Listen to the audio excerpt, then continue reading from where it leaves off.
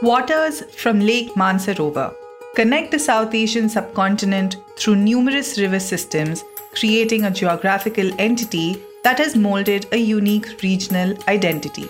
Today, the South Asian region is facing numerous non-traditional security challenges that require regional solutions. The Mansarovar podcast, co-produced by the Council for Strategic and Defense Research and Friedrich Ebert Stiftung India, brings to you conversations with experts from the region. These conversations discuss critical issues and explore ways of addressing them better together.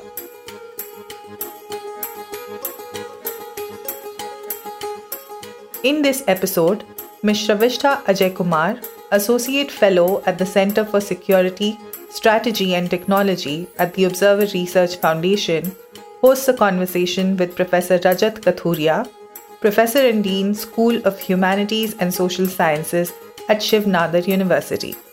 They are joined by Mr. Kazim Rizvi, a public policy entrepreneur and founder of The Dialogue, an emerging policy think tank with a focus on technology and strategic affairs. They discuss the importance of internet governance frameworks for countries in South Asia, cross-border data flows, and the harmonization of data governance legislation to govern data economy. Mr. Kazim Rizvi and Dr. Kathuria, welcome to the Mansarovar podcast, where today we'll explore internet governance amongst the BBIN countries. Mr. Rizvi, why don't you start us off by discussing the importance of internet governance in South Asian countries and how the residents of these countries are impacted by such governance or the lack thereof? Thank you so much for hosting me today. So I think the topic for the discussion is quite pertinent. And this is a topic which will never get old because more and more our reliance on the internet to carry out professional and personal duties is increasing. With every passing year, we are looking at the emergence of new technologies coming into play. And we are also looking at automation slowly taking a center stage in the various services which we use and various sort of different ways the internet plays out. The question you asked me around internet governance and its importance in South Asia, I think not just South Asia, but the role of internet governance globally cannot be understated. And the fact that, when we look at the evolution of the internet from the 1990s, where it was used as a service or for very select purposes, internet is now part of our daily life for almost everything we do, right from recording this podcast to ordering food online or ordering clothes online or businesses or various networking and people meeting and chatting online as well.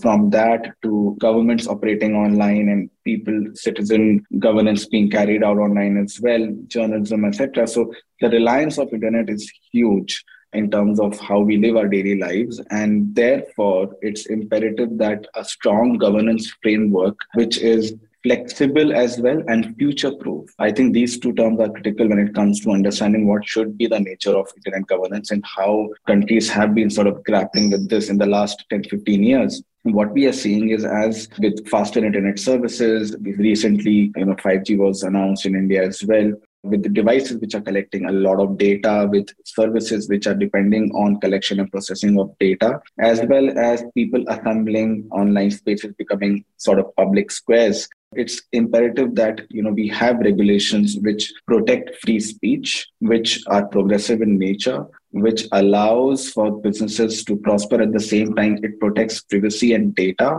of the users, and also making sure that we have the right frameworks to protect our cyberspace. We are seeing globally and in India, and of course, when we look at South Asian countries and the BBIN region as well, the nature of warfare is also evolving, and cyberspace is becoming a fourth avenue of warfare.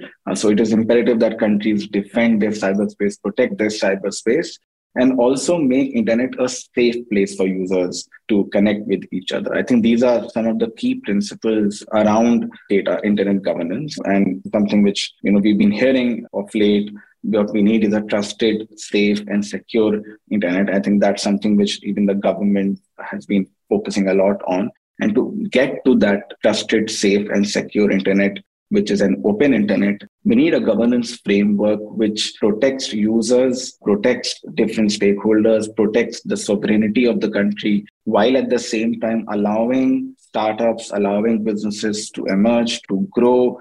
And at the same time, what we also need is an open internet which allows for free flow of data across borders, which I think is very fundamental to how internet governance framework should be established. Now, various countries in the BBI region are at various levels of internet governance framework. Of course, I think India takes a leadership role when it comes to defining or identifying the scope and the way through which internet should be governed. And I think we are seeing in India that we've had a very robust debate, a very sort of nuanced debate, public debate around what should be the framework for data protection, or what should be the framework for protecting free speech, etc. And I think that also underscores the fact that because of these open debates in India, it's clear that we have a very strong multi-stakeholder engagement ecosystem, which again is very critical for internet governance frameworks. And in India, we have seen this evolve. It is at a very advanced stages as compared to other nations, at least in the BBI region. I think we are looking at other regions which are playing definitely not far behind. But I think where we need to go is to also now look at the emergence of Web 3.0, the emergence of IoT, and the emergence of AI-driven business models, AI-driven services, the arrival of metaverse, etc. I think there we need to sort of start looking at what will be the future of internet regulation and how internet will be regulated, and how these new services which depend on collection and processing of data even more intensely, which are also more real-time services which depend on fast internet. How do you ensure that you enhance the access of internet to people across different geographies within the country?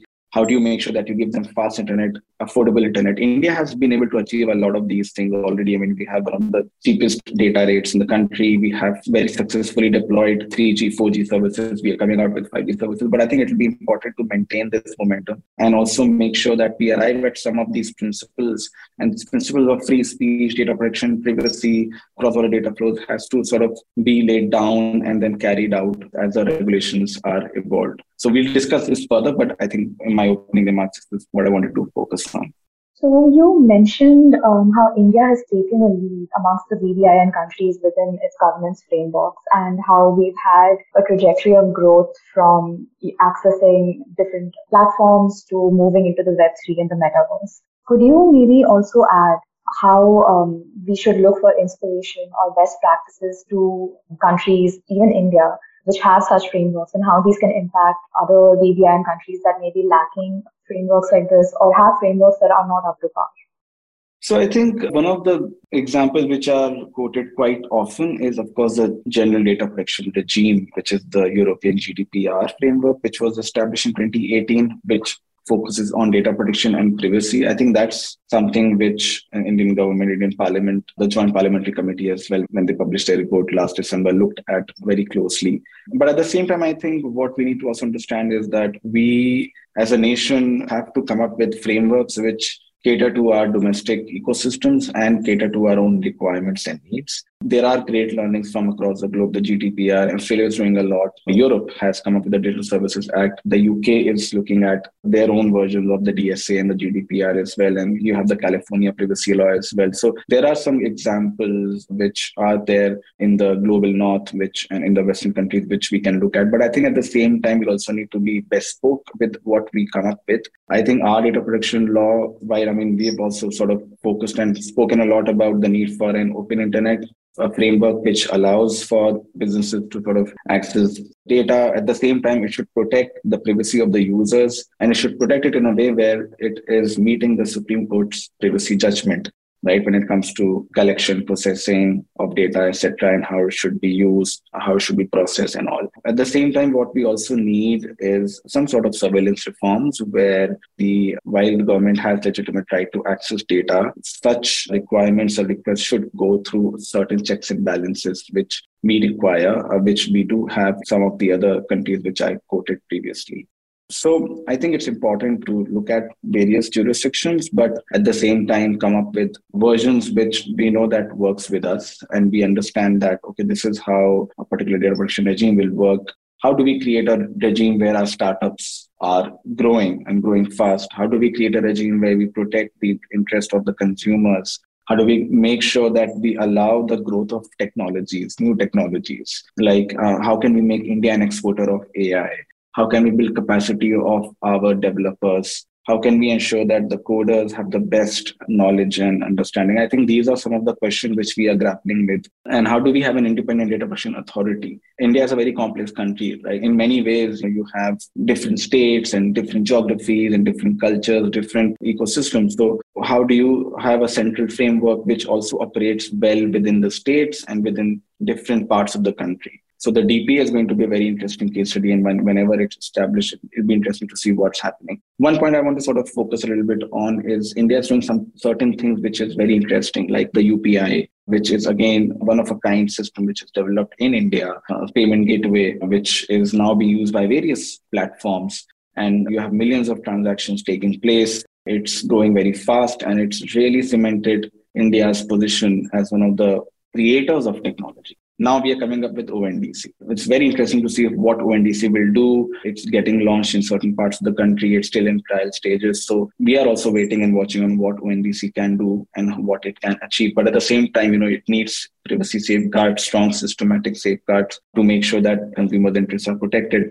And then we also have the example of Aadhaar, right? The digital ID system which we have created. So I think some of these case studies are interesting to watch out for. So you have the regulations, but you also have the technology being created in the country. I think with UPI, we definitely got to a level where other countries are now looking at UPI and trying to emulate UPI. We have the RuPay cards as well. So it's very sort of interesting to see regulation and technology. And I think with the new data protection law hopefully coming in, with maybe, what we are looking at when it comes to the new IT rules also, maybe the new IT Act itself, whenever it's passed, it'll be good to see what India can establish and what kind of inspiration it's taking. But I think fundamental principles of privacy, data protection, free speech have to be maintained, I think. And that's something which we have to make sure that the regulations provide for. Dr. Kathuria, Mr. Rizvi just mentioned the Digital Services Act and talking about UPI, both which talk about private sector adoption and equitable private sector participation. What would your opinion be on any international best practices that stakeholders should adopt within the BBIN countries? It's difficult to say at this stage what an international best practice would be for data sharing across countries, even within a subgroup of countries like the BBIN, given that this regime is still evolving. But I think there will be some principles that one can sanctify, which is protection of national interest with free flow of data. Now, that could sound contradictory in the beginning. When a person hears it for the first time, this could appear to be a paradox or a contradiction in terms. But I guess a best practice has to be based on protecting national interest while cooperating at the international level. And what that means really is a treaty where countries come together to agree on free flow of data, while some categories of data, for example, critical data or personal data, tends to be protected. Now, how that will be done is not an easy task.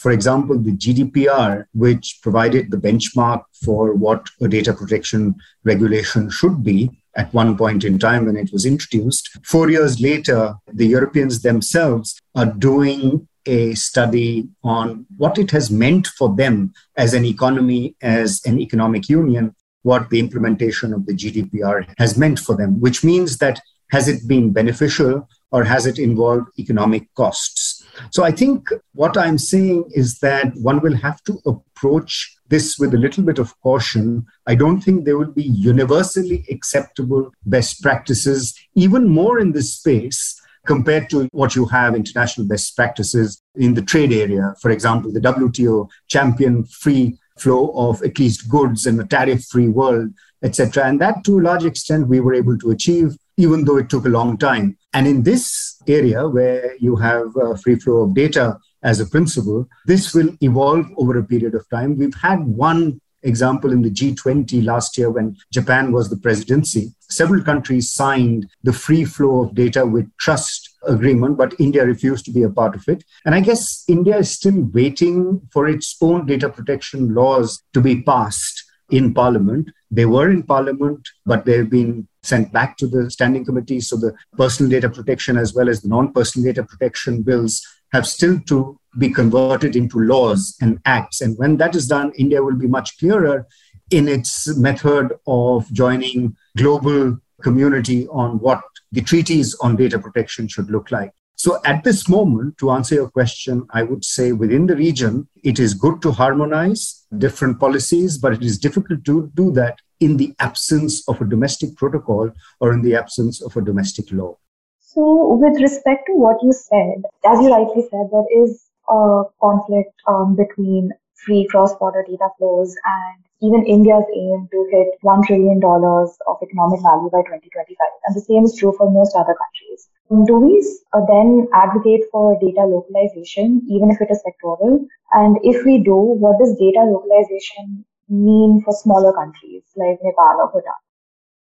Yeah, that's a very interesting question. Data localization has been talked about across the world and in different ways, in different colors. It has so many different colors. And it varies by sector as well. And it will vary by the size of the company that is implementing data localization. And what I mean by that is data flows are good for countries such as India, which have a competitive edge or a comparative advantage in processing that data. Remember, AI, the feedstock for artificial intelligence developed services is data. And if you have access to a lot of data, then you can actually create AI products, you can create AI services that then you can export to the rest of the world. And you can become, just like you became call office center of the world, one can become the AI sort of processing center of the world or analyzing data. But for that, you have to have access to that feedstock that I'm talking about. You have to have access to that data.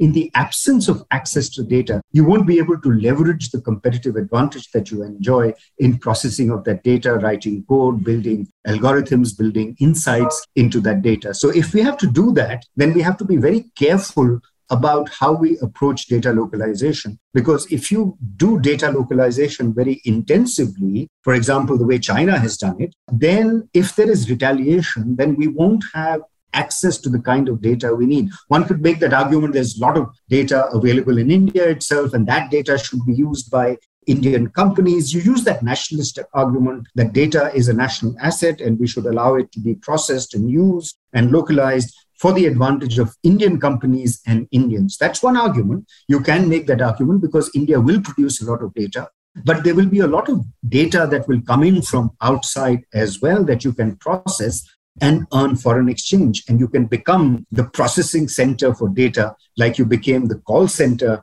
capital of the world. You can also become the processing center of the world. But that will require a nuanced approach to localization. You can't blanketly have a data localization approach. You have to do it by sector. You have to do it carefully. For example, in the financial sector or in health sector or in where critical data is involved, which affects the security of the nation, you can have more strict data regulation. But for e-commerce, for other sectors, you can have data stored in India, but you can allow it to be processed outside. So it won't be a single universal blanket data protection agreement that will serve the nation well. You will have to approach it by sector, by industry, and allow for some export of data or non-localization of data and insist on localization where it is very extremely critical. That way, there will be no retaliation, and then you can emerge and you can aspire to become a processing center for the world. And the other aspect which is important here is the fact that if you force localization, then you're also imposing an extra cost on companies that are small in nature. So for the big companies, localization will be a very minute cost. In any case, many of them would have done it on their own because they have so much businesses in India. But remember that your digitalization and IT and the 1 trillion aspiration that we have is not only going to be driven by the big companies, it's also going to be driven by, and to a large part, by the smaller companies, by the startups. And if you impose localization requirements on small and medium enterprises and micro and medium enterprises, then you risk sort of shutting them out from the market from the word go, because the expense on data localization may be too high for them to bear. So the costs of data localization will not be uniform across companies. Of course, the larger companies, it won't matter to them. It will be a very small, minuscule part of their overall expense. But for smaller, medium enterprises, it could add up to a significant amount. So I think one of the reasons why the data protection bills, both personal and non-personal data, have gone back for consideration to the Standing Committee is that some of these aspects require a little more thought, and what the institutional structure also is going to be about the Data Protection Authority. All of these need to be thought out a little more before we pass them into law, because once passed as law in Parliament, it'll pretty much become irreversible. So it's important that we get it right. You can't incrementally change it once you've implemented. You can change parts of the law, but once the edifice is in place, it becomes very difficult to change. So I would say that we need to approach this with a little care. We need to be cognizant about the economic costs that stringent localization will mean for the country. But at the same time, we should recognize that we have to protect our cyberspace. We have to protect against financial fraud. And of course, we also have to prevent against cyber warfare, as is becoming quite common these days. Absolutely. And since we're already talking about the cyberspace and protecting citizens and organizations, how can we leverage cooperation between the BBIN or any policies within the same country to protect the citizens from evolving cybercrimes, hate speech, disinformation, but also not limiting internet penetration across these countries? Dr. Kathuria, would you like to answer?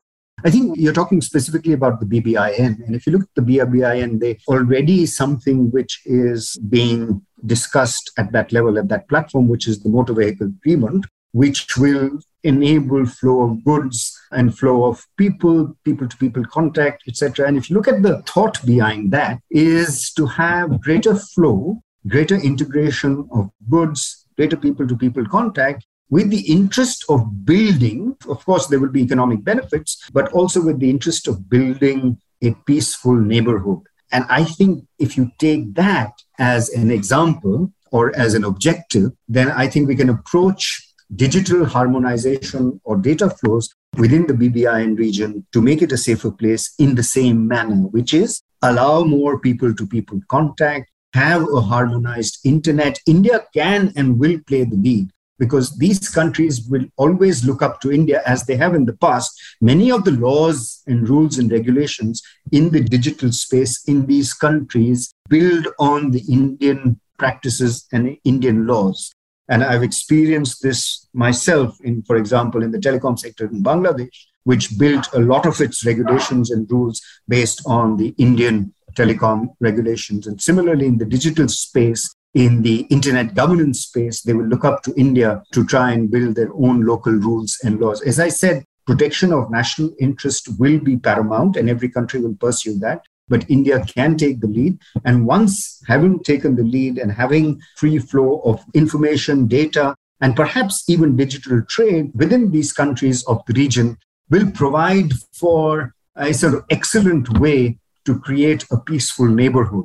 And I think there can be exchanges, there can be platforms devoted to the digital space on how to harmonize our own regulations within this region. I would like to make a point here that this is not something which is new. There used to be what is called a mutual legal assistance treaty in this space, MLAT, across countries. Unfortunately, it hasn't worked well at all. And people don't have any faith in the functionality of that treaty, which means when I require some information from a cross-border space on some act of compromising of local laws that has taken place, and I ask for data, let's say from the US or from Europe, from the UK, the Mutual Legal Assistance Treaty should kick in. Unfortunately, that hasn't worked so well in the past. We can learn from that experience and bring it into this regional platform to say that we will provide information, there will be free flow of data in security interests as well, which means that our security agencies are willing to provide data to the security agencies of other countries, and likewise other countries are willing to provide that data to us. And once that trust is able to be built,